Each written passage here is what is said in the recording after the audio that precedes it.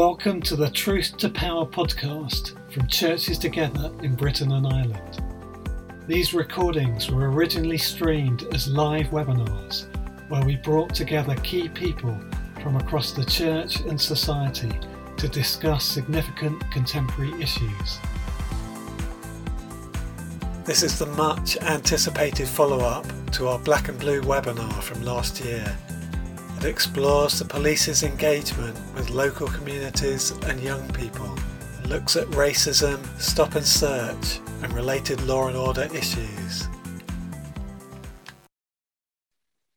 Welcome, good evening. My name is Les Isaac, and I want to welcome you to the CTBI and Synergy Network webinar. This webinar is the third that we've been having, entitled Blue is the Color.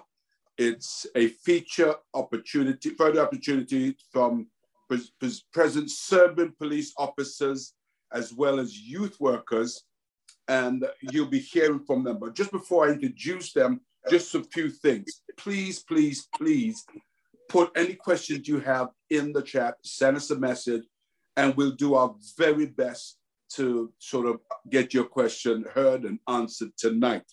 But as you know, like all of these things, many people put questions, and sometimes we're unable to answer or respond to all of them. But please do send them in.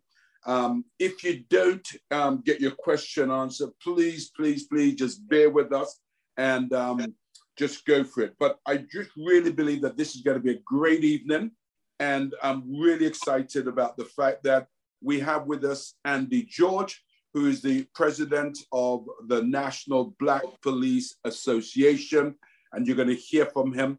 We've been having a little technical problem from Baraz Nabad, who's the chair of the Southwell Black Police Association. So we've been on here since 7 o'clock. There's a little technical problem. We hope that he'll be able to join us later on. Then we have Chief Inspector Jeff Booth from the Metropolitan Police Service, and you're going to hear from him. We've got Ami Barami. She is the foundation. She is the founder and the CEO of a Christian youth charity called the Hebe Foundation. And then we have Leanne Jacobs, who has for over 13 years of experience working with young people in London. So we'll hear from her and hear her perspective. And then we have Dari Adetubari, okay? And I hope I pronounced it. I'm sorry if I didn't. He's the lead pastor of the RCCG Kingdom Connection, and he's all the way in Dublin. So I want to welcome you all and thank you all very much to be part of this engaged conversation this evening. I'm going to turn over to my co-host, Rosemary Mallet. Hi, good evening. I'm Rosemary Mallet. I'm a priest in the Church of England. I'm the Archdeacon of Croydon. It's fantastic to be here for this next follow-up from our first Blue is the Colour webinar. As you can hear from the introductions, we're going to be engaging with people who are in the diverse communities in 4 nations. So that's going to be fantastic to hear from people throughout Great Britain and also from the Republic of Ireland. Amazing, bringing all these people together. We're going to hear from young people. We're going to hear about issues of institutional racism, issues of stop and search, law and order issues. And we're going to hear about how perhaps lockdown have affected young people and the way in which they have engaged with the police through this period. So time-wise, each speaker is going to have around 5 minutes to talk. Perhaps they're going to just expand a little on their own introductions of who they are and what they do. It's just going to be a face-to-face verbal conversation, so don't be looking for PowerPoints at all. That's not going to happen. After the presentation, there's going to be a Q&A. Again, as Pastor Les says, put those questions into the chat so that we can, the question and answer, so that we can pick them up. And we have about 40 minutes for questions. And I know there's going to be a lot of things that are going to come through. So please do put those in. But now it's time to listen to our speakers. And the first person that we're going to have speak to us is Andy George, President of the National Black Police Association. Good evening, everybody. It's great to be here. As I said, I'm Andy George. I'm a police officer in just outside Belfast in the Police Service of Northern Ireland, having just completed around about 21 years, and also the president of the National Black Police Association. In relation to my career, I joined at a very young age. I literally turned 20 in October, joined in November, having always wanted to be a police officer. For me, I suppose some of those experiences I had as an ethnic minority person growing up in Belfast or outside Belfast and in Northern Ireland in general, I was often the only person from an ethnic minority that looked visibly different to everybody else. So for me, I suppose a lot of the early experiences I had really give me a strong community drive and a drive to help others. And that's probably what drew me towards the police service. I had a lot of friends and relatives that were in the police service in Northern Ireland at that time. So had a general understanding of what it was. So I didn't have the same barriers perhaps as others. I think whenever I joined back in 1999, the police service in Northern Ireland, I was probably one of about 10 or 15 officers from an ethnic minority and 13,500 police. The population at that time as well was only 0.5% of the population were from Black, Asian or minority ethnic backgrounds. So again, big challenges in kind of how we were coming in, how we were potentially perceived at times. But for me, being that visible role model for communities has really helped kind of, I suppose, bring certain sections of the community closer to the police service. My roles across policing for the first 7 or 8 years, I was in beat and patrol in a response team. Really enjoyed that. That's kind of, for me, that's the cutting edge of policing. That's where you learn your trade and that's where you help people on a daily basis, probably more so than ever. I then moved into the Armed Response Unit, dealing predominantly with gun and knife crime across Northern Ireland for 10 years, and then managed to get promoted on the fast track promotion process and currently sitting as an inspector in our Equality, Diversity, Inclusion Unit. And that also then led to me being the president of the National Black Police Association. So as president of the National Black Police Association, I represent around about 5,000 police officers and police staff members across the UK. That's around about 50 law enforcement and police services across the United Kingdom as well. So quite a responsibility, but for me it's a privilege, and it allows me to see sort of best practice examples across the United Kingdom and allow us to share those as best we can. In relation to youth and how important youth is, for me, the youth of today are our future. They're our hopes, and for me, they're the potential to change the outcomes for others and to really make a difference in society. A lot of my community work has been based around young people in Belfast, and a lot of their issues are around hate crime. So in Northern Ireland, as I said, now the population is only about 1.8 to 3% of the population, but that 1 to 3% of the population are getting more hate crimes than the rest through sectarianism.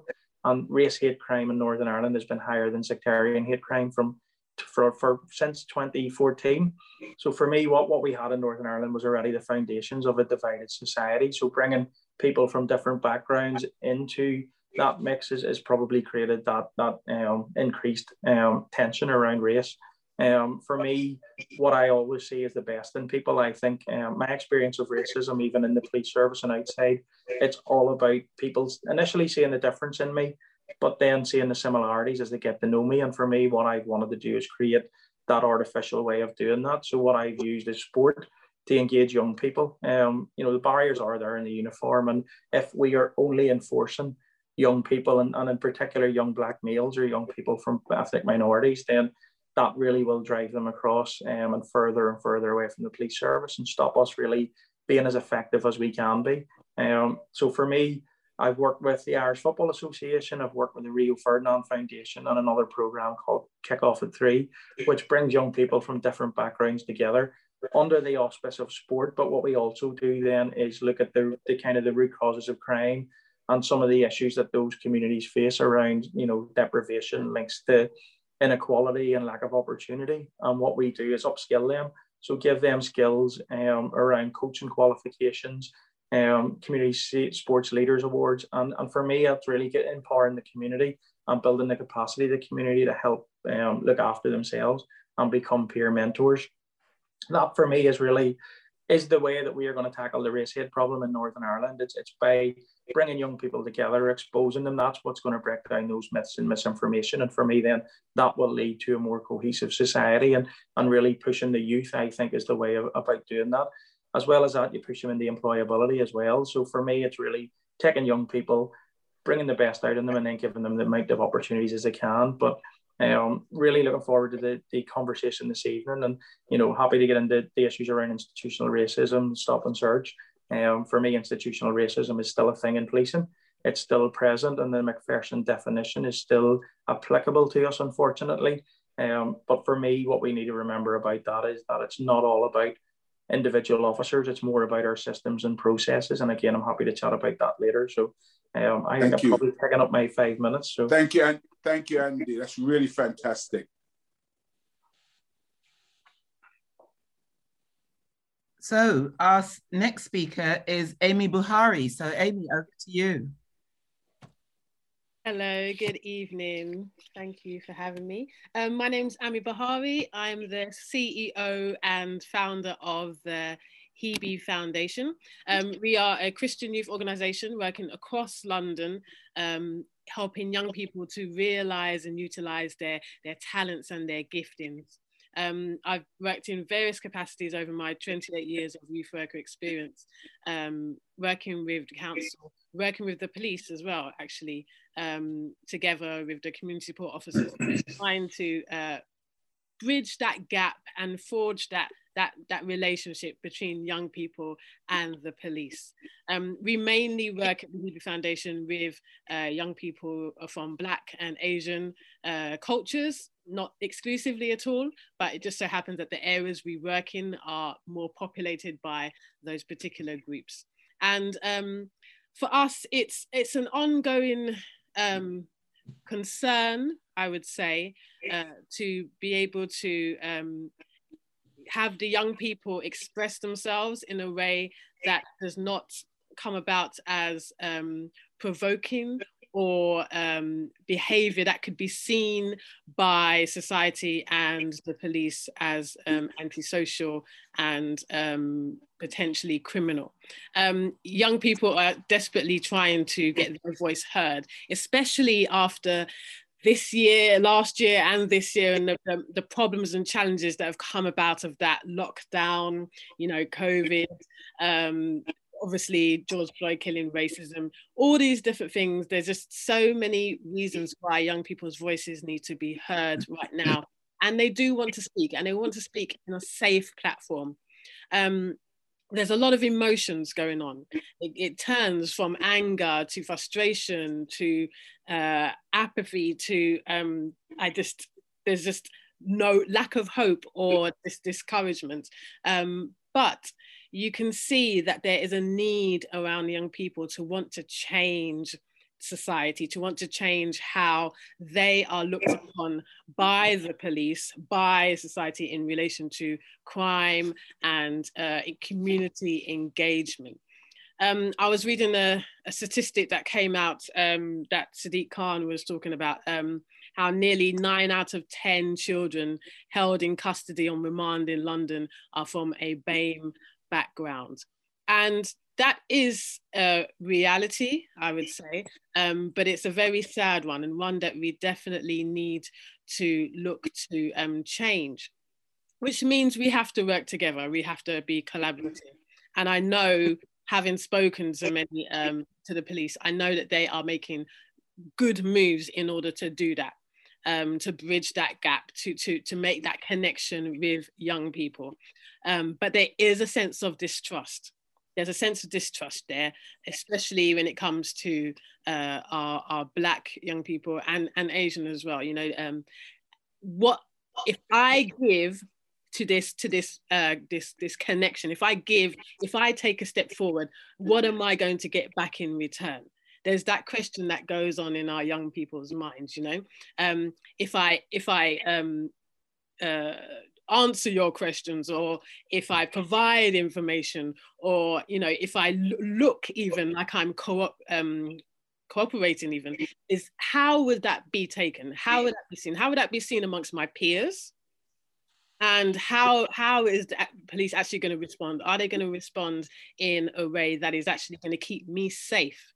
And is my voice going to be heard? So we have lots of conversations with our young people around this, and thinking on ideas on how we can create a more proper, authentic, a real connection with the police, with institutions that are rooted in trust. And I think trust is the key here. It really is the key. I had this discussion last year, and at the moment, and we spoke about this earlier before we came on air, that police are seen as enforcers. That's how they're seen, especially in a young person's eye, you know? Even myself growing up in London, and even now, like if I'm driving and I see a police car, I automatically get a little bit, you know, scared for some reason. And why should I? I'm not doing anything wrong. I'm a law-abiding citizen. I've lived here all my life, but yet I feel a little bit tense, you know, within myself. And so imagine how our young people feel when they're walking on the street, or they've been stopped in their cars, you know, or they're pulled over, whether it's necessity or not, you know. So there's a sense of these are the enforcers, you know, and they're coming to do me wrong. But what we need to do is we need to change the narrative. We need to change the rhetoric, and police need to become the encouragers. They need to become the enablers, encouraging our young people to push past societal, cultural, economical barriers, push past that, and to be what they have called to be. They need to be encouragers to for young people to feel that they can speak up and talk, and knowing that they will be heard and they will be reasoned with. Stop you there, Emmy. Okay, sorry. Because that's so interesting. I'm sure we're all fascinated, but we want to also hear from the others, because you've asked some questions, you provided some answers, and people will want to hear more. So now we're going to go to Leanne, also in London, and she's going to give us her experiences as well. Good evening, everyone. Thank you so much for having me here.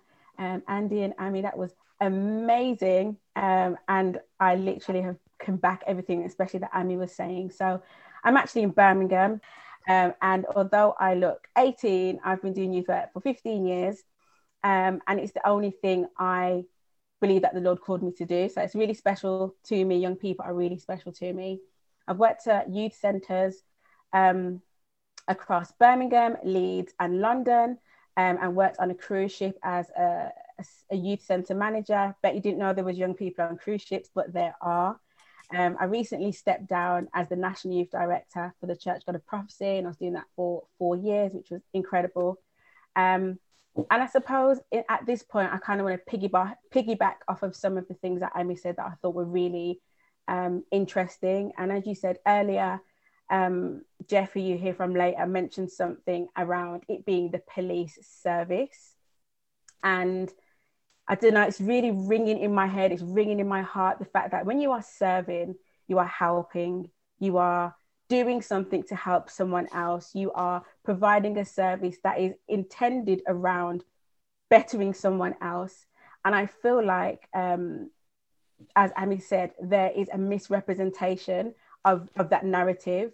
I feel like the idea of the police force is something that young people are so, not even just young people, even as adults, sometimes we are uncomfortable with the idea of force. And so if there are concepts around the police and around authority that even some adults struggle with, how more so for young people? Young people will struggle with the idea of being told what to do without necessarily understanding a process or understanding a consequence. And so in my time, particularly in youth centres, I've really tried to engage with local police officers to get them to come in, which is a difficult thing, not for the police officers. I've always actually found that police have been so warm to the idea. It's more convincing my young people to be nice, to be respectful, and to understand that there are actually police officers that care and that want to serve and that want to help. However, if you never give them the opportunity, will you ever see that side of them? And so it's unfortunate, but it is a reality that a lot of our young people they detest the police. They will not cooperate, they will not collaborate, they will not listen. And so it's a shame that people who are called to serve them are not able to do that to their full capacity, because there are things like racism, because they have experienced unfair and ill treatment from police. And it seems like the minority are affecting the majority. And so there's thoughts around representation. So young people seeing themselves in the police force, and there being forums for the police to also safely share their stories with young people and say, look, like, you could do this, you could be serving your community, you could be transforming lives and helping in certain ways. So I feel like in a time when the world has never seemed less safe, you know, with health, things that are going on, with the year that we've just had, there's a massive gap that young people are feeling. And it would be amazing if somehow we can work together with churches, with polices, with different organizations to bring these people together, because there are police that want to serve. And so I'm really encouraged by this conversation, and I will not take up much more of your time. Thank you. Thank you, Liam. Thank you, Liam.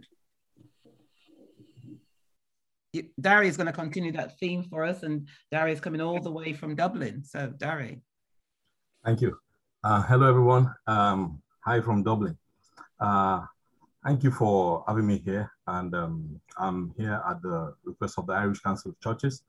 My name is Dari Adetiberu. I pastor in a community called Town in Dublin.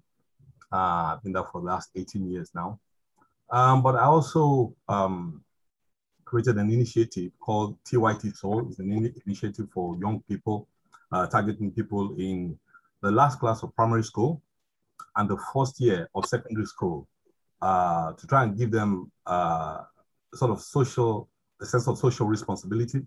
So the idea of the project is to get them to come up with ideas. And these are 6 schools in total that are around the town, with the principals and teachers and everybody. So they come out, they identify projects, and they go out and do what, you know, there are different levels of activities. We, the adult volunteers, do what is beyond their capacity. So, and the whole idea had come up because of an incident that had happened earlier in the community. I'll get back to that in a minute. But I also sit on what is called the National Gather Strategy Forum, which is the police diversity strategy forum in Ireland. So I have an opportunity to work with them, and also on what is known as the Dublin City Interfaith Forum. So I'm quite involved in a lot of things that involve diversity on both ends, both working with the police and within the community. For us in the migrant community in Ireland now, the big elephant in the room for us is the recent killing of a young man, George Nkencho. So while the investigation is going on, but the communication with the community by the police had left a lot of work to be done. So where that is now in the communities, there's a lot of goodwill, a lot of trust has been lost. So years of work that we've done, you know, people of good faith, so many people involved in all these projects, so many people are deflated. So that's the reality of where we are now. But as a person of faith, you know, sorry, I'm a pastor, you know, pastors who preach, you know, James chapter 2, verse 17 says, faith without works is dead. You know, we have to get up from being deflated and saying, look, we still have to do something, you know, pick ourselves back up, try and do a few things. So we've been working and trying to see how we can build the trust back. Okay, while we don't get involved with law enforcement or try to delay, but communicate with the community, get people on board, what is really going on. And I have the privilege to actually be training the police here. I wanted that to be out there because those are initiatives that are going on. Yesterday, there's another training going on tomorrow. Interaction with the migrant community. It's just not really just a one-man show, but we're transitioning from that. Hopefully after COVID is gone, to do town hall meetings. We want to really get all stakeholders involved. We want to get the youths involved. Because the police also have their own perspective, which they share as well. You know, they say, look, Dari, you're preaching in the church.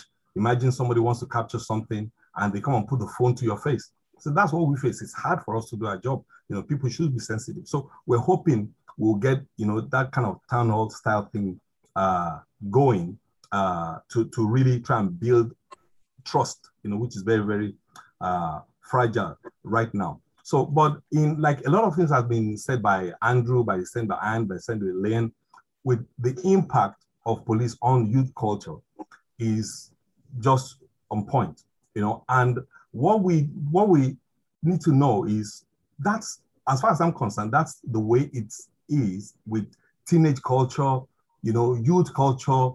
And we know generally through social media or everything that we might have experienced that, you know, gang culture is usually glamorized, you know. So as someone that had that kind of background myself, you know, I know when you're a young person, that's what looks cool.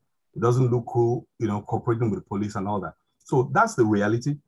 But if we have a dialogue going between all parties, we can have at least shared values that we can agree on to build a safe space for everybody. So that's the effort we're making. That's what we're trying to be about in all our involvements. Thank you very much.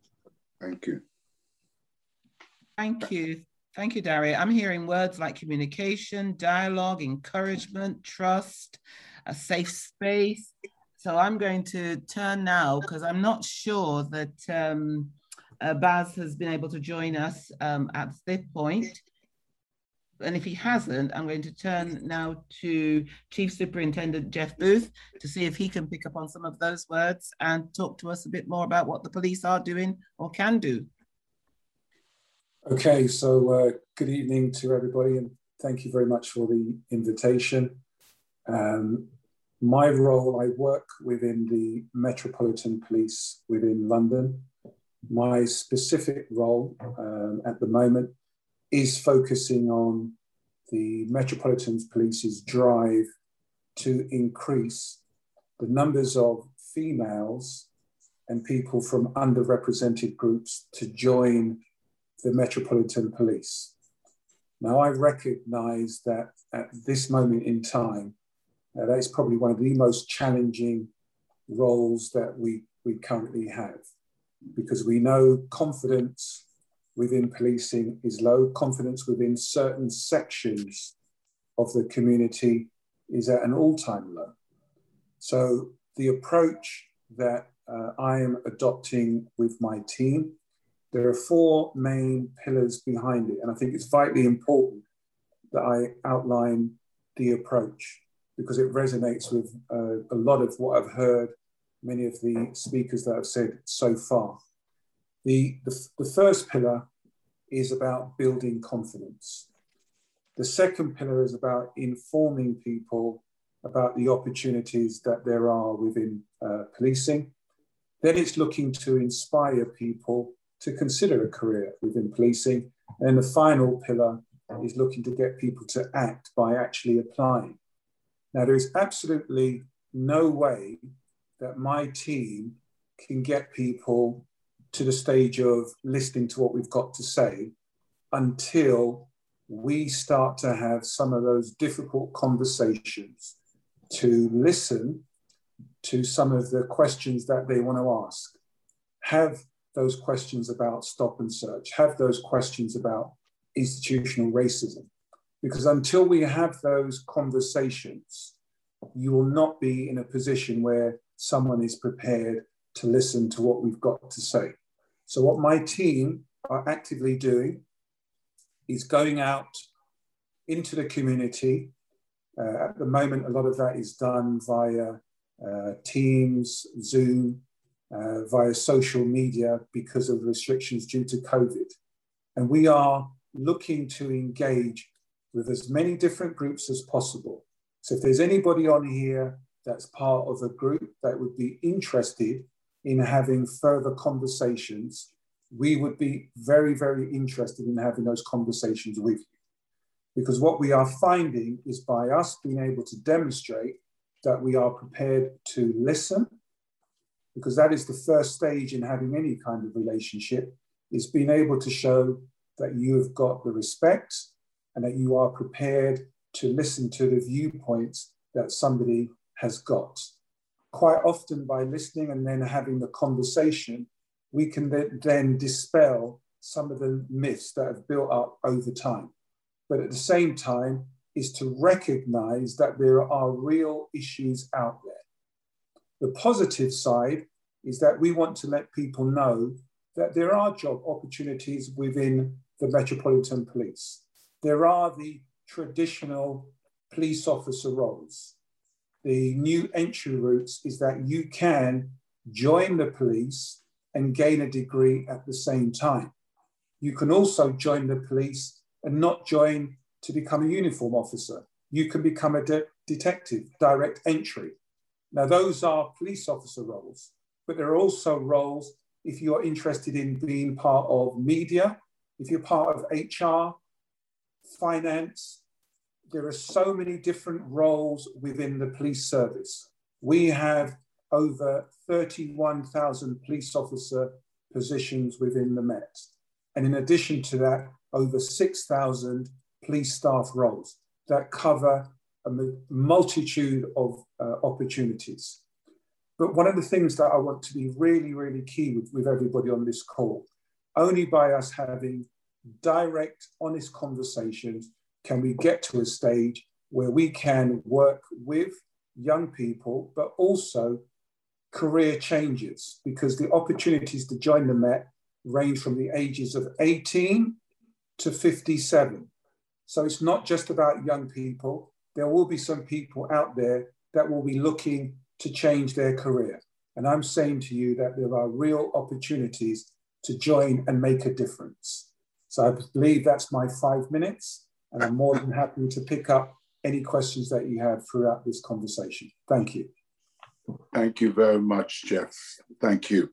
And thank you all very much for that. And I see that the chat questions are coming up a lot. And I know that Rosemary is working on those in terms of us being able to respond. But, you know, one of the themes that's coming out of this discussion so far is the trust and how can or how should the police and how can the police build better relationship? I want to throw that first of all before we come to the police to answer that. But I wonder if Amy or Leanne or Diary just answer that. How do you believe the police, what should the police do to build stronger and better relationship? Let's just have that question answered by those guys. Then we're going to go to the police to get some response from that. Thank you, Leanne. So like any good, strong relationship, there needs to be great communication. There needs to be transparency. There needs to be honesty and openness. And I feel like there are police officers that want to do that. However, is there some kind of trading? Is there some kind of refreshing the values of what the police service is about, so that they can start to think about how they're approaching young people, how they're speaking to them, how they're helping them to keep their dignity. So even if they're in the wrong, helping them to understand that process is different to actually attacking, being forceful. And so I feel like there's things around general basic communication skills and an approach to young people that still gives them dignity, still gives them respect, even when they may not deserve it in your eyes. But because you are a servant, you go with that intention. So I feel like those are some of the things that could be done. Thank you. Amy, why don't you just come in here, Amy, and just get your take on this? Yeah, I agree with everything Leanne is saying. Communication is key. Also, just like on a practical level, you don't need to come in your uniform. If you're coming to speak to a young person, you know, not in a context of there's a situation happening, but like, let's say you do get that space to come and speak to them, you know, come as you are. First of all, they need to see the police as human beings. Yeah, they need to see them as human beings. Actually, this person is potentially could be my brother. This person potentially could be my dad. This person potentially could be my sister, could be my mum. We need to start seeing each other as human beings. And equally so, the police need to see young people in that way as well. This is my son. This is my daughter. And if we have that attitude on both sides, we start to then take away that dehumanization kind of thing. We take away those barriers. So it's about coming as you are and being vulnerable. You know, really being vulnerable. When we're working with our young people, sometimes we've got to give of ourselves some stories, some real life stories of ourselves that's going to be able to meet young person where they're at and connect with them. It's about making that connection. So I think the police are going to have to be vulnerable. The police have to take that. They have to take a bigger step than the young people. To be honest, they're going to need to do that. Darry, before you come back, because I was particularly interested in you talk about the community. There's a load there, and I want to come back to you in a minute, though. But let me just first of all get Andy to respond to this, and then we'll come back to you, and then we get Jeff to say, Jeff to sum that up before Rosemary give us one of the questions. Thank you, Andy. Andrew. Yeah, no, communication is part of it, but for me, any good relationship is only built up over time. As a police service, I think in 2014-15, we did withdraw a lot of our community engagement teams. Part of that was because of budget constraints, and I think that has had a big impact in our trust and confidence and our ability to engage, particularly with young people, but with communities in general. I always say that community engagement is crime prevention. And for me, from a policing perspective, it needs to be seen in that light. If we do not create informal touch points where young people and police officers can get to meet each other, can start to see the best in society and the best in all communities, and allow the community also to see, as you said, the person beneath that uniform, I think that's where we really start building that trust and confidence. I think policing in the past has been guilty. We often come to Black and Asian communities when we're looking something. If I'm honest, it's, we're looking recruitment, we're looking hate crime, and we often just come in, we get our photo taken, put it out in our social media channels, and that community don't always see us for a long period of time, generally until we're looking at something else again from them. So for me, it's about doing that engagement whenever the community doesn't need us, just being there, doing genuine engagement, genuine kind of initiatives to help work with other partners and, really give something back to the community. I think that for me is what will really build trust and confidence over time. Thank you. Darry, why don't you come in, Darry, and then we'll go to Jeff before we move on. Yeah, thank you. I think Andrew's just spot on there. That's, I think, happened right across the border here in Ireland, the budget cuts to community policing.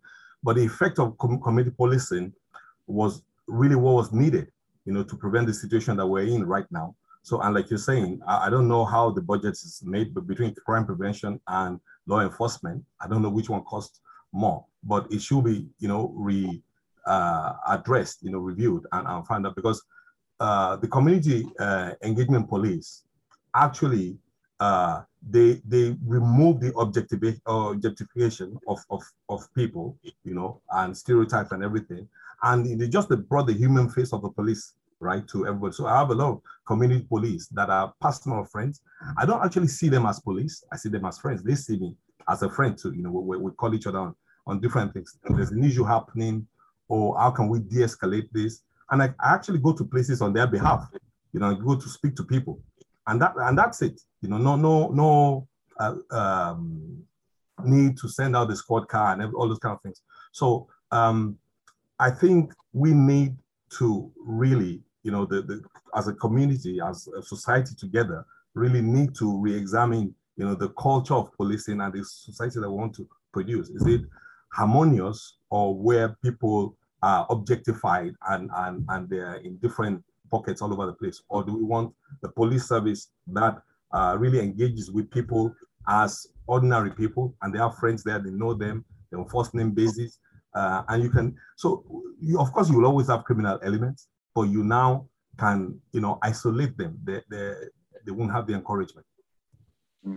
Thank you. Jeff, I know that you're here in this big, metropolis of London, and with all sort of things. And Darius is right. You've got your criminal aspect, but you've got your respectable people, the law-abiding people. You know, Jeff, how do you see it? Well, I think I wouldn't disagree with what I've heard so far, but I would put a slightly different context to it. And what I mean by that is if we're talking about underrepresented groups, if we're talking about the Black community, we've got to change our mindset. And what I mean by that is we need to move away from this them and us type mentality where we're talking about young people against the police or Black people against the police. And the reason I say that is until we move away from that and recognize that we, i.e. the Black community, underrepresented groups, have the right to expect a service from the police, just as they have a right to expect from the health service or education. They have a vested interest in the police service and should be holding the police service to account. But also there's a responsibility for us. If we want to bring about change, we have got to have more representation from diverse groups inside the police to bring about the changes that we need. If you talk about young people, where are the parents? Where are the adults that are bridging the gap to enable these conversations to take place? There is a collective responsibility across the board that if we want to see this change, we all have to play a part in it, because if you're going to have a relationship, it's a two-way process. The police have a lot of work to do, but we also need young people, parents, adults to be stepping up to make sure that we have a service that we actually want and that requires a vested interest and participation in bringing about the service that we want. Thank you. Thank you for that. Rosemary? I'm going to just take one of our questions, which just sits right within what you've just said, Jeff. It says, my son wanted to be a policeman, but due to the problems that's been happening, particularly in the last year, he's said, why when we have Black policemen and women, we're still having this issue of misunderstanding and bad treatment of Black people? Can I ask that one? Yep. Because we don't have enough in the organization. We need to have more. The proportion of Black and underrepresented groups within the policing service is woeful. But what is even more worrying is that we don't have enough females and underrepresented groups at the most senior levels, because it's at those levels you can bring about the real change. That does take time. And all I would say to the young person that considered a career in policing, do not be put off. We want people to consider a career in policing. It is not easy, but it is rewarding because it is a service. You are giving back to people. It's one of the most rewarding vocations. It's not a job, it's a way of life, but it's very, very challenging. And what I'm saying to you, the changes that I'm talking about, I'm realistic. It's not going to happen overnight, but if we really want that change to happen, we've got to ask ourselves, what are we each doing to bring about that change? It's very easy to point the fingers and saying that this isn't happening, but we've got to ask ourselves, what are we prepared to do to bring about the changes that we all should want? Thanks, Jeff. I'm going to just go to Andy for that. Andy, you talked about institutional racism, and people are asking, how are the police addressing institutional racism within the organization, and what's happening with regard to public, how do the public know what's happening in that regard? Yeah, no, I mean, institutional racism has been a label that policing has really struggled with. It's one that they've denied an awful lot of the time. And I think in denying the fact that institutional racism is a real thing, that it's present in policing. I think that's denying community experiences. And I think that's what erodes trust and confidence. You know, as I said, it's not up to the police service to say whether we are or not. I personally think we are. But for me, you know, I was chatting to Stuart Lawrence earlier today, you know, Stephen Lawrence's younger brother, about a few things we're working on, and the impact that the way the Metropolitan Police at that time viewed Stephen, viewed his family, and the way that they treated them afterwards, you know, that added to their trauma and losing their son, and that led to the Macpherson inquiry and the report that followed. For me, that was a watershed moment. It was, you know, monumental in any terms. It brought about the definition of institutional racism, definitions from hate crime, and a number of other things for us. I don't think it's up for us to say we are or we aren't. I think when the community tell us that we are, and I think we do have a firm enough evidence base to say that we are, and that the community are telling us so, then it's for us to listen, to actually listen to what's being done, admit that the problem exists, and then we can put measures in place to alleviate that. For me, I think the constant denial is what's eroding or stymieing our actual potential to actually change it. You know, I would have done, you know, sort of psychological therapy and stuff as well at different times, and you know, part of my life as well. And anybody that's alcohol dependent cannot overcome that issue without first admitting that they have a problem. To say that you don't drink anymore, or we're not as racist as we used to be, isn't going far enough, and it isn't ever going to overcome the problems completely. So I think policing have tried over the last 20 years probably to move on this issue. I think they've brought in some well-intentioned measures, but for me, the key thing that was missing was those internal cultural assets, like those people I represent in the National Black Police Association, like Jeff, you know, police officers from Black, Asian, minority ethnic backgrounds actually taking charge and driving some of these actions. For me, that's what was missing, that real cultural competence and that lived experience around the issues. But the denial's a bit that for me is the key to the kind of starting the process of healing and reconciliation. Thank you so much, Andy. I want to turn to the young people, to the people who work with young people. We've heard Jeff talk about the opportunities.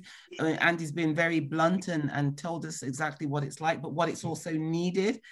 Have you had conversations with young people about joining the police force? I'm talking to Leanne, I'm talking to Ami. Have you had any conversations with young people? Because you do work with young people and try to bridge the gap. Have you heard any conversations? Yeah, so not so much in my role now because I work in a different kind of arena, but previously in youth centres, I absolutely have, because there are young people that I have met across my years of doing youth work that I think are so passionate about helping other people, are passionate about, it sounds strange, but following rules. They know their rights, they want to be right, and they want to make sure that people are safe, and they have a real care. And it may not be directed in the way that we'd hope it might be, but the potential for them to be able to serve as a police officer, protecting their community where they've been brought up, you know, their brothers and sisters, their neighbours, is really great. And so we did invite a group of officers in over, I think it was over about 4 weeks. And the conversation, the first 2 weeks, it was vile. The young people gave them hell, but they came back for the next 2 weeks, and the respect level the young people had for them increased, because they thought, okay, you weren't weak, like we gave you a hard time, but you stuck with it. And that was the beginning of quite a good relationship. It wasn't with lots of officers, but there were two in particular that stood out, and I know that they've had really good lasting memories on young people. So that's definitely something I would encourage. Is it an easy conversation? Absolutely not. Okay, and Ami? Yeah, I mean, we've had that conversation sporadically around. Occasionally you get a young person who says, I would like to join the police. If it's in a group setting, majority of the time, other young people will give them a look, or will say something that will, if that young person isn't strong enough, will shut them down.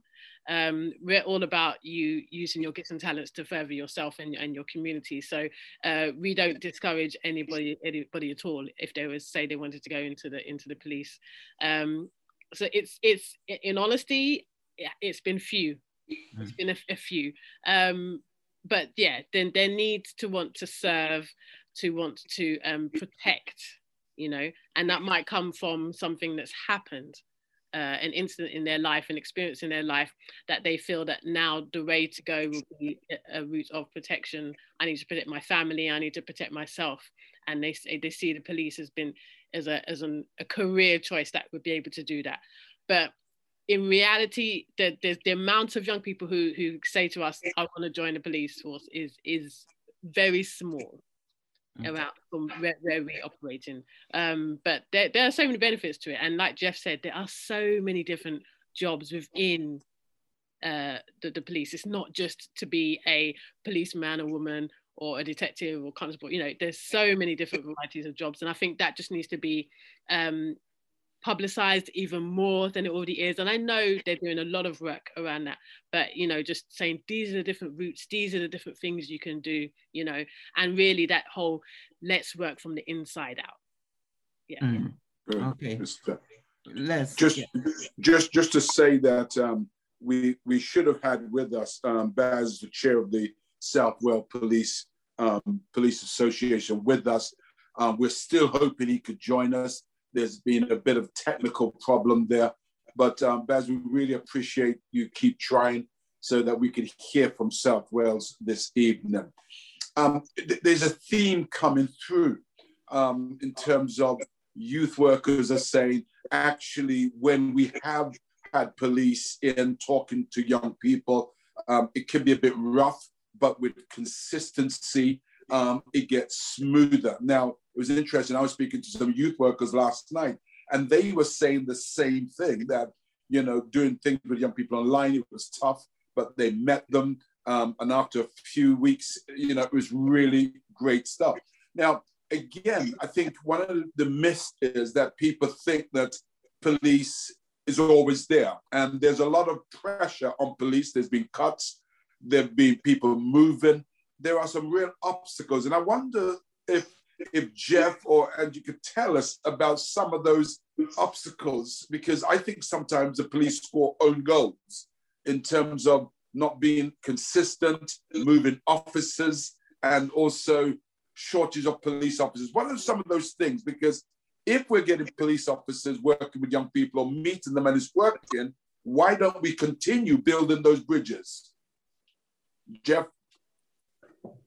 Yeah, so there's many layers to your question, but I think the real challenge that the police service face is, more often than not, when you're looking at dealing with an issue, whether or not it's knife crime, serious youth violence, the most effective way of tackling it is a kind of a multi-agency approach, which requires police in partnership with education, local authorities, and also the business sector. Because quite often, speaking to young people, you speak to them and many of them will turn around and say, right, what are my opportunities? What is there out there for me?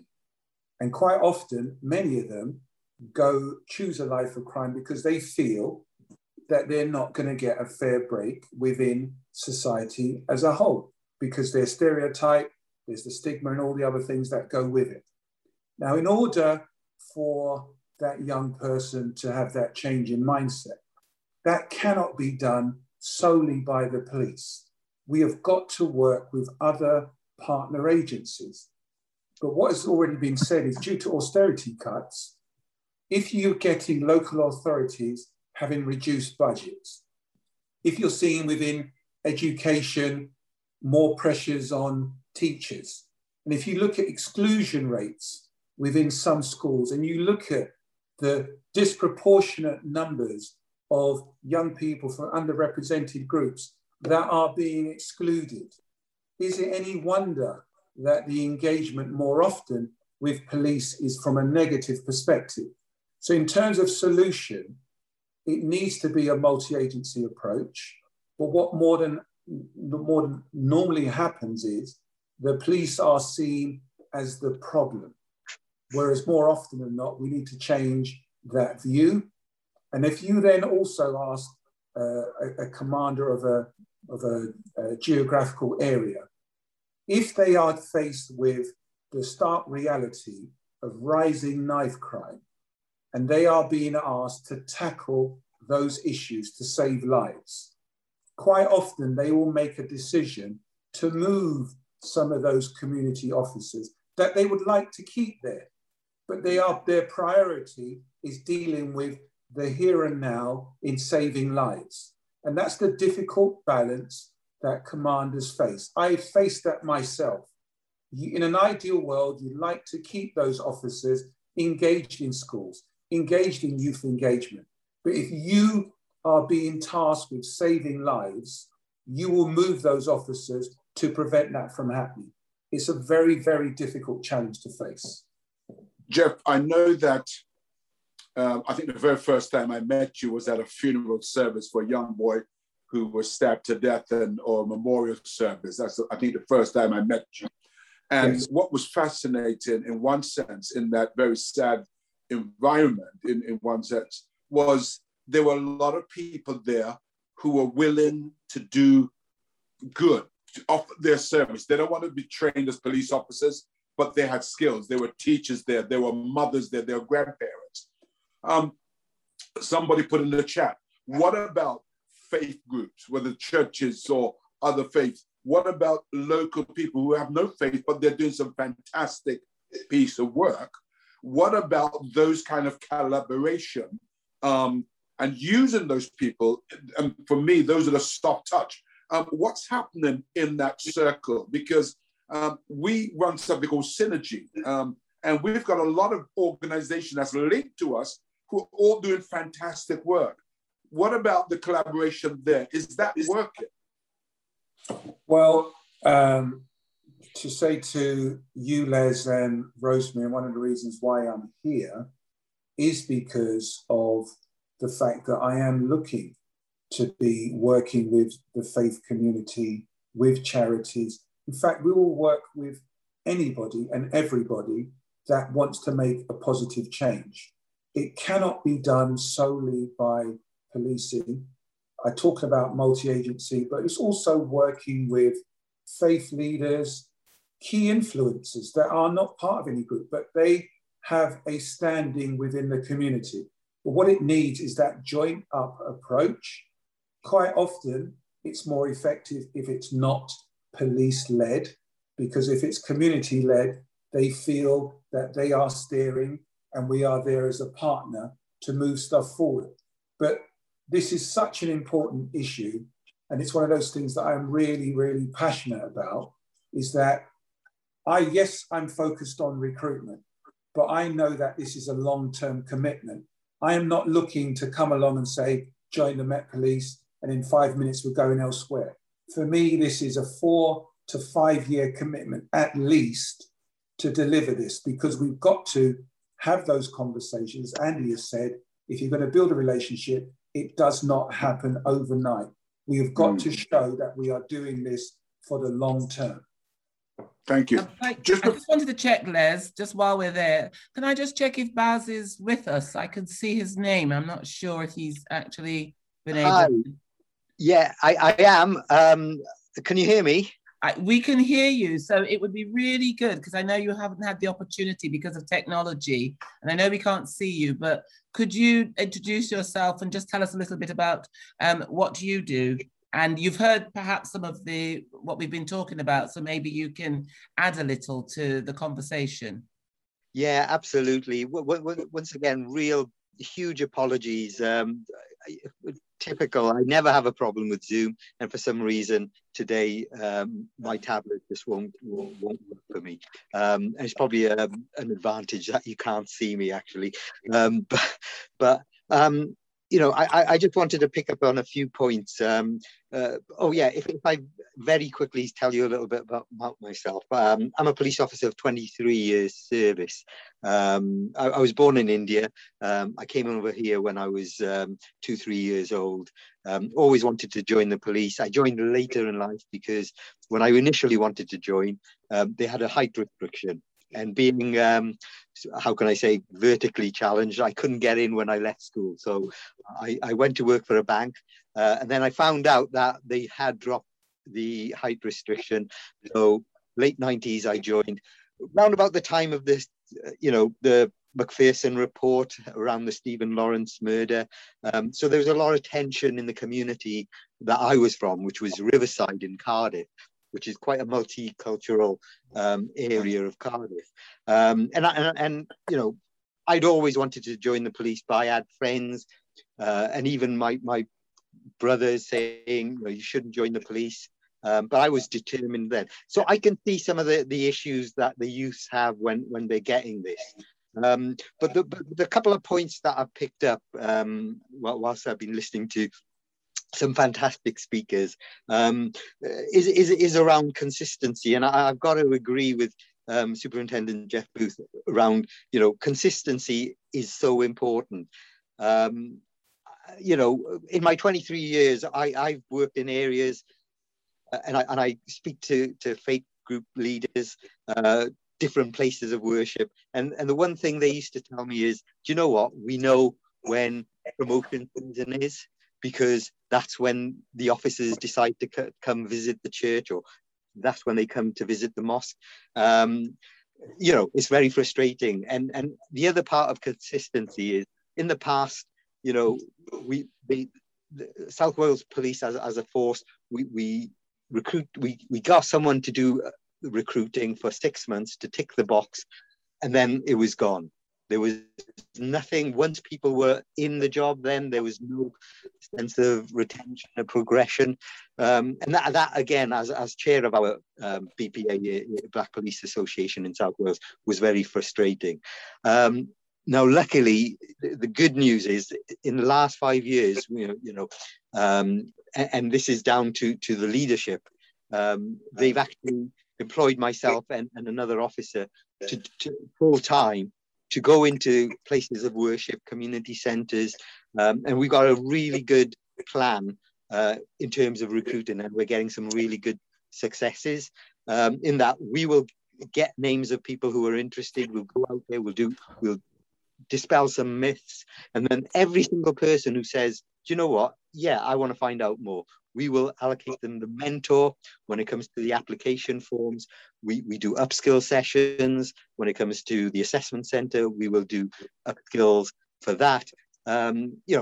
Positive action, and that's really worked. We've gone from under 1% to just over 3%. I know that's not great numbers, but when you think, when you've already got a small amount of people within the service who are from a BAME background, then it does make a difference.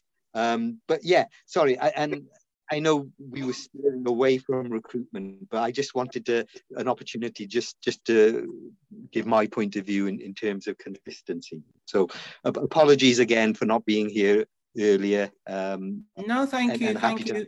Thank you for joining us. One of the questions that's asked, and I want to make sure that we continue to speak to our youth leaders, but people have been asking, what support do you police officers, UKME police officers get? Because obviously in an institution where racism still abounds and you're out there working on the front line of engaging with the community, do you get support? Do you want, should I cover that? But why don't Andy start first, and then? Yeah, well, I think given the role of the National Black Police Association, officers and staff members' well-being across the board, just for general police officers, haven't been great. In recent years, there have been a lot more put into this area. The National Black Police Association, the local Black Police Associations, which Baz is chair of, they are, for me, the staff associations that are there to support those officers. Not every Black, Asian, minority ethnic officer or staff member is a member of the NBPA, but we are there to support those officers when they need us the most. We never turn anybody away. So there are networks around there. I think having people, for me, a lot of the time it is about isolation. It's about being isolated in the workplace, maybe finding that you're getting certain treatment. That can sometimes make you a little bit paranoid and think that you are overreacting whenever you're sitting in a room speaking to somebody that are having similar experiences, that understand where you're coming from. That for me is a support that we offer. We also then do a lot of support around how we kind of, I suppose, mentor and create that next senior leadership kind of roles for ethnic minorities as well. But the rigors and stressors that ethnic minority officers face is definitely compounded by their ethnicity, and it's on top of the everyday stresses that they already have, because policing is a deeply traumatic career. It is, you go to some of the most horrendous incidents that you could ever imagine.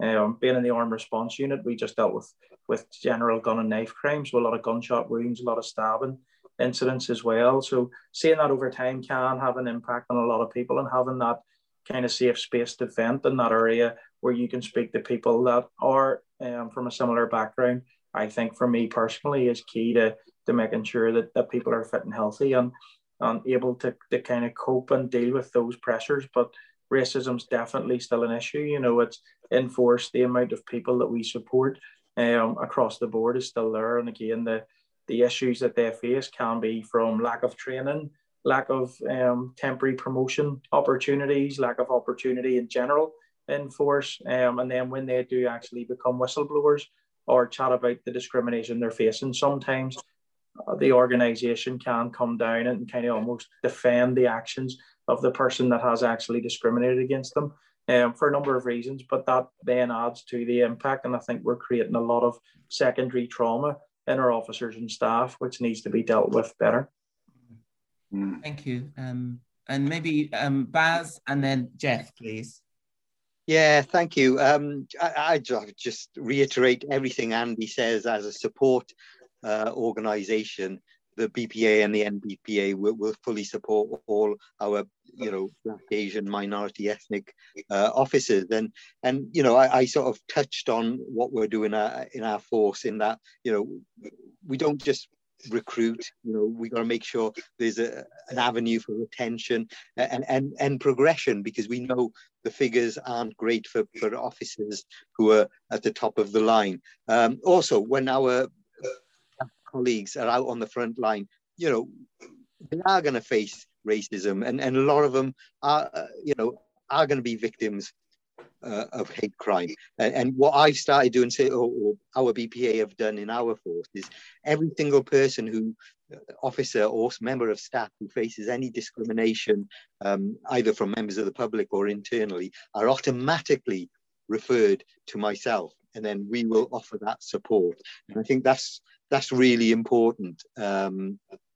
So there is support there, and I mentioned about what happened previously, and I think most police forces in the UK now are putting a greater emphasis on health and well-being. I know our force certainly has, and I'm sure that echoes across all the forces, and how much that is important, the mental well-being as well as the physical well-being. So, there is that support, and certainly the NBPA and the local BPAs, are part of that welfare and support.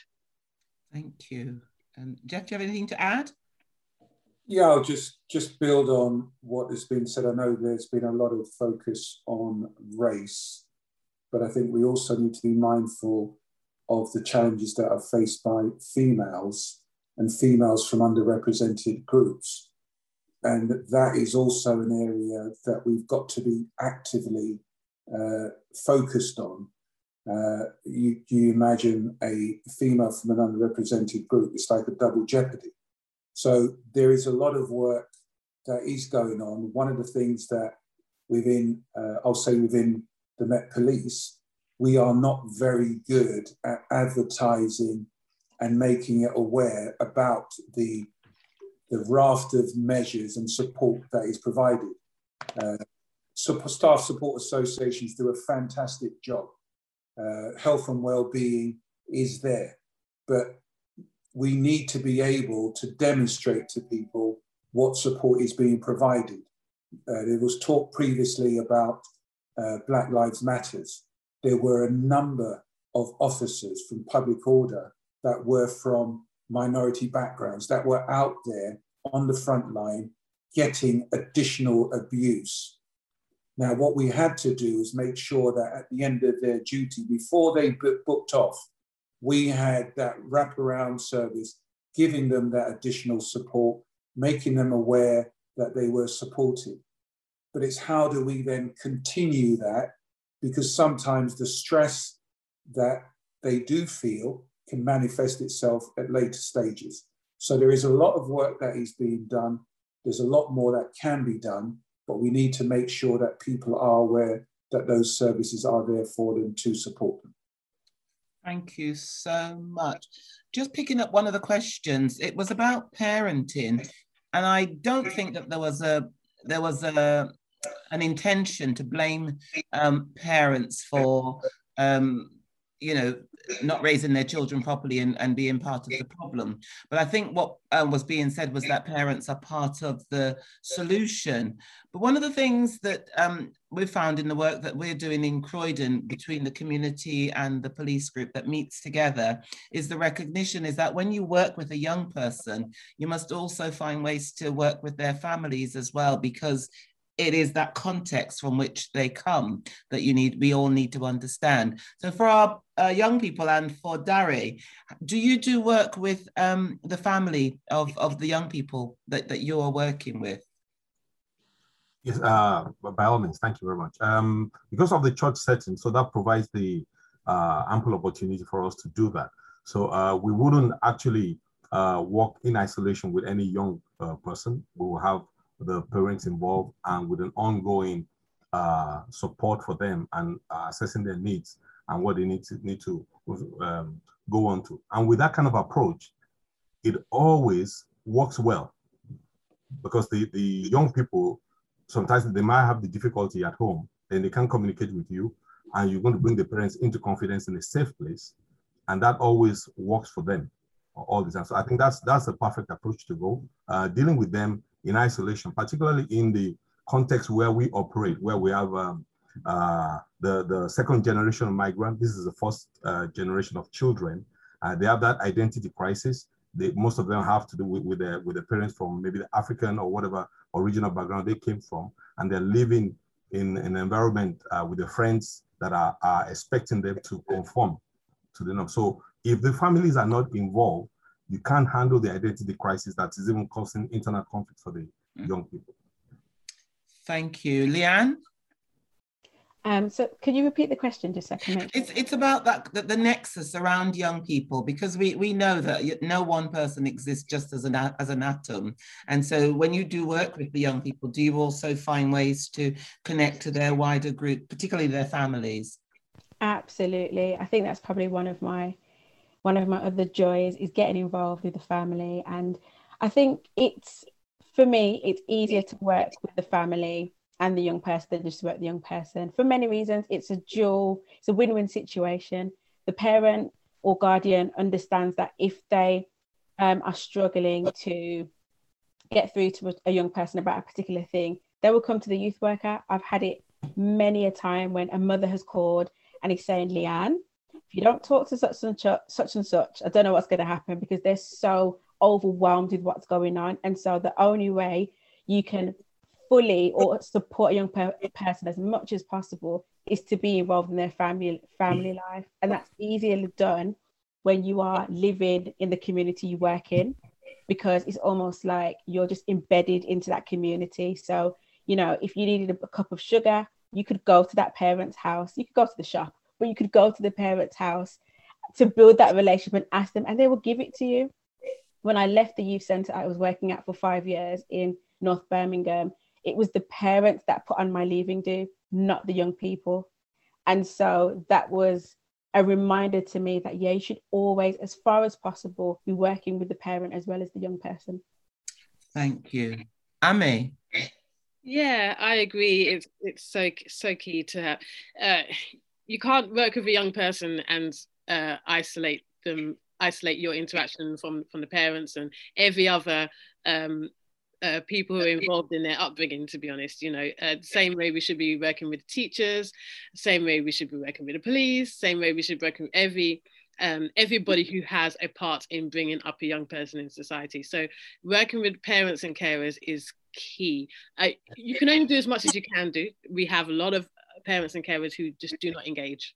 They have no interest in wanting to build a relationship with us, but we always try and connect with them, and it provides a richer experience for a young person.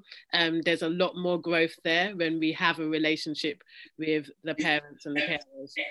It's, you know, like Leanne said, you build up that relationship and they come to you.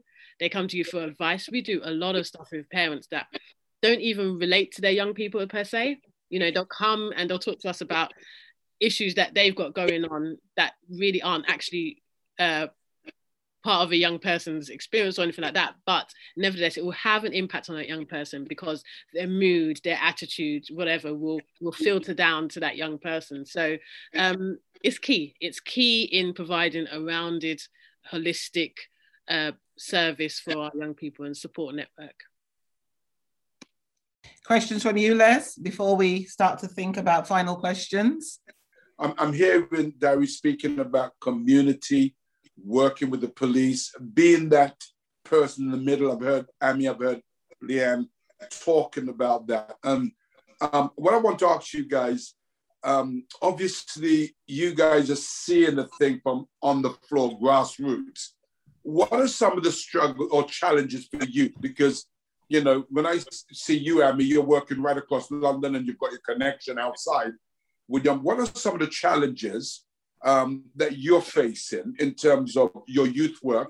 And, you know, what about funding? Someone's put in there, you know, how do you guys do these things? Because I believe that you guys are part of the solution in terms of bridging that gap between the young people on the ground, parents, and the police. Yeah. Well, I'll take the funding aspect. That's always an ongoing concern. To be honest, there's never enough to go around. There's different organizations and trust funds and maybe some small amount of government initiative that want to provide some money, or local government. There's always stipulations around it. It's to work with a targeted group or a particular outcomes that they want to reach. So you need to kind of either change your program to make it fit, which then often means that you're going to get a little bit diluted, you know, or you have to try and find it elsewhere.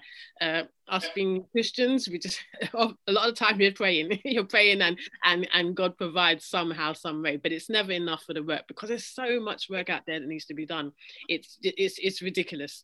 And so, you know, you're literally living hand to mouth when it comes to the funds.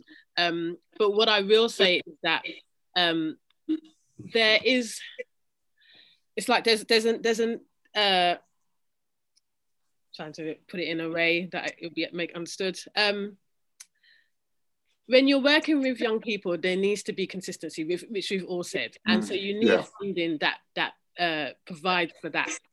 You can do lots of different stuff over here and over there, but you need that constant being there for a young person, you know, and that kind of core funding. That's what's needed to be able to say, I'm here for you, you know, and whether it's the 4 o'clock call in the morning, in the middle of the morning, or it's the 6 o'clock call at night, or, you know, just sitting there and mediating between them and parents, whatever it is. It's just that constant work that needs to be funded.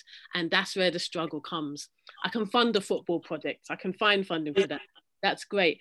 But I need funding for every day. We hear you. We hear you. Leanne, what are the challenges there? I mean, hit the nail on the head. I genuinely feel like the biggest challenge is around fundraising, finances, just because you have a lot of people who volunteer their time. So this is the flip side of it, but they cannot fully commit necessarily because they have to have a full-time job. They've got a family. So a lot of the time it is around finances. I think also sometimes being able to access resources can be challenging. And so people offering things or reducing the price of things to accommodate the kind of programs that we might need to put on for an occasion would be helpful, as well as some support. I remember when I did my youth work degree, my lecturer said, youth work is a thankless job. You will never hear a thank you. And actually having a space where you can meet other people or just be kind of imparted into, so almost like encouraged to continue going that's something that is invaluable. Knowing that you're being prayed for and encouraged is something that, there's no words, knowing that someone is praying for you while you're doing what God has called you to do. Thank you. Diary, you just hold it there, but because we probably want you to finish off. But what I want to ask the police officers, and if all three could respond to this, because time is going from us, can you tell us something of the good work that the police is doing? Because often we hear bad news. We get all the big bad news. But, I've been working with the police for over 25 years, doing different things, okay? And yet I know that there's some good things. Just tell us some of the good things that are happening. Andy? Yeah, so locally in Northern Ireland, as I said, the reason the NBPA, the reason that challenge is needed, because that needs to be the catalyst for change, and that needs to be really the not just the challenge, but the solution along with it. And I think policing has locally anyway, we've definitely responded to that.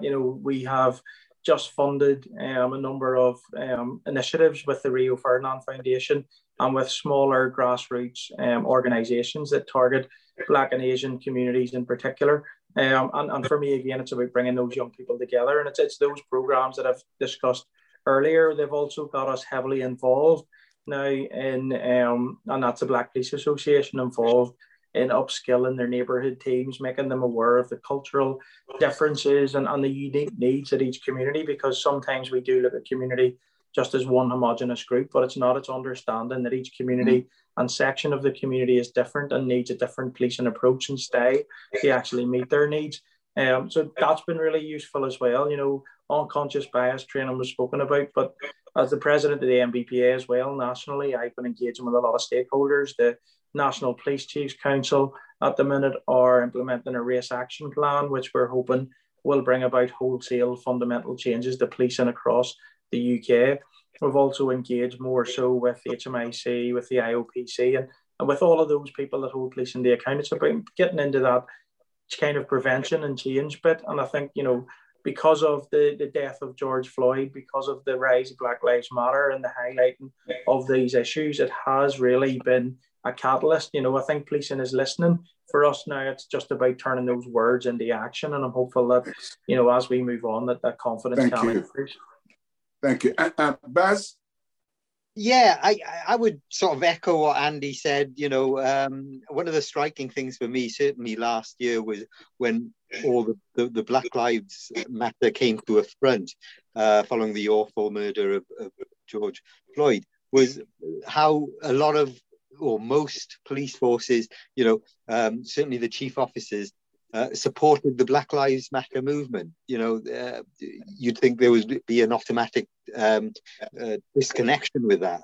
So I think that was great. In terms of what good things we're doing, certainly, there's the BPAs all over the UK are doing lots of community engagement. I know what we're doing here is, looking to go into schools that are predominantly made up of, Black and Asian pupils. We're going in there, we're doing things like natural born leaders, giving interview skills, preparing them for life. So I think there is a lot of good work that just isn't recognised because, I suppose the press only want the bad news. You do one bad thing and 10 people hear about it. You do one good thing and 2 people hear of it. But I think there's great work in all forces and all BPAs, and we just don't hear about it. Thank you, Baz. Jeff? I would say that there is a real effort being made, and it was made earlier, is about how we humanize our officers. We have a program which we call Behind the Badge, where we encourage our officers to go to local radio stations, media outlets, and start to demystify who they are, give that human side. And that starts to break down the barriers where people feel more comfortable having conversations. And I'll just touch on one final point, which was about parents. I had a conversation with a mother of a young boy say boy, he was about 18, young man. And we were having a conversation via the intranet. He came in, his mother stopped talking. He said to her, "Who are you talking to?" And she said, don't worry about it. And then he walked out. And she then said, "I was embarrassed to say to him that you were a police officer." And I thought, why is that? And she said, "Because I know he wants to join the police service, but I as a parent am worried about him. And I now realize that's something that I as a parent have to overcome because he wants to join. I need now to work out what is it within my mindset that's preventing him from taking the opportunity." The fact that we were able to have that conversation demonstrates that we are heading in the right direction. Excellent. Excellent. Thank you. Thank you for that. And I know that in the chat, people have been asking about Richard. Richard is the one who set this all up this evening. And I want to just say thank you, Richard, for doing it, and Churches Together in Britain and Ireland. Thank you all very much for doing that. And Richard is our technical guy behind the scene. And I just want to acknowledge that. Let's go back to Dari. Dari, just help us to sum it. You're a pastor. You've been working in the community. You've been working with the Garda there. Just help us to sum this evening up, because, that's what we do as pastors, don't we? We give people hope. It's not all terrible. Yes, indeed. I think the summary will just be communication, because even listening to all what we've been talking about now, we can hear some perspective of the police, some things that's going on behind the scene. That's not big, because we just expect them. They're quite objectified. We want them to respond immediately, but they have processes. So at times they want some things from us, and we have cultural backgrounds, we have personal limitations, all kinds of things, that doesn't allow the interaction. So communications, creating platforms for communications will always be better. And regarding the funding for youth work, the Lord does provide. I know, just like Ami and Lynn said, we really at times work with what is already on ground. And there are many initiatives that we have to adjust, just like you're saying, so that they can provide some resources. And with that, I think we just keep making, even if the tiniest step in the right direction is better than no step. I don't think doing nothing is not an option for us. Thank you very much. Thank you very much. I just wanted to say, Les, that in the chat, there's been quite a few questions and queries about the information that that Jeff was talking about how to join, about where people would learn and to get more information. So all I can say is perhaps if people want to get that information, perhaps offline, they'll contact Richard Reddy through CTBI, and he'll be able to put them in touch with Jeff so that we can disseminate that information about what are the opportunities. Somebody asked about nationality and whether you've got to be a British citizen, but it doesn't matter. That can be done offline. But I wanted to just say to Jeff, to encourage him to say that there have been questions people asking about the opportunities that are out there. That's great to hear. And even if people don't want to join, but they want to have the conversation, we're more than happy to have that conversation. So we will. If Richard can send us their details, we will be in contact. And I think the other thing before Les sums up was just to say, I think this is, well, for me, one of the first times that we've been able to bring people from Northern Ireland, from the Republic of Ireland, from Wales, from the Midlands, and from London, all together, youth workers, church workers, and the police, talking as a community about key issues for the Black and minority ethnic community in this country, and for the bridge building that's needed between young people and the police. So I'm really thrilled to have been able to be part of it and to listen to the work that you're doing and to the solution-based approach that you use in your work every day. Thank you from me. Thank you. And once again, before we close, and we are going to be on time, we've got a minute left, I want to very much thank Churches Together Britain and Ireland and Synergy Network, but I also want to thank our panel, Ami, I want to thank you, Andy, Baz, thank you, Jeff, thank you, Leanne, thank you, and Diary, thank you all very much for this evening. Please remember that this session was recorded, so in a few days' time, you'll be able to download it. Go to the Churches Together in Britain and Ireland website, and you'll be able to download this this evening webinar. But let me also say the final last word. I want to say to our police officers, thank you very much for all the years of service that you have given to serve your community. And I want you to know that we, the church, are praying for you guys and your families and your well-being. So thank you.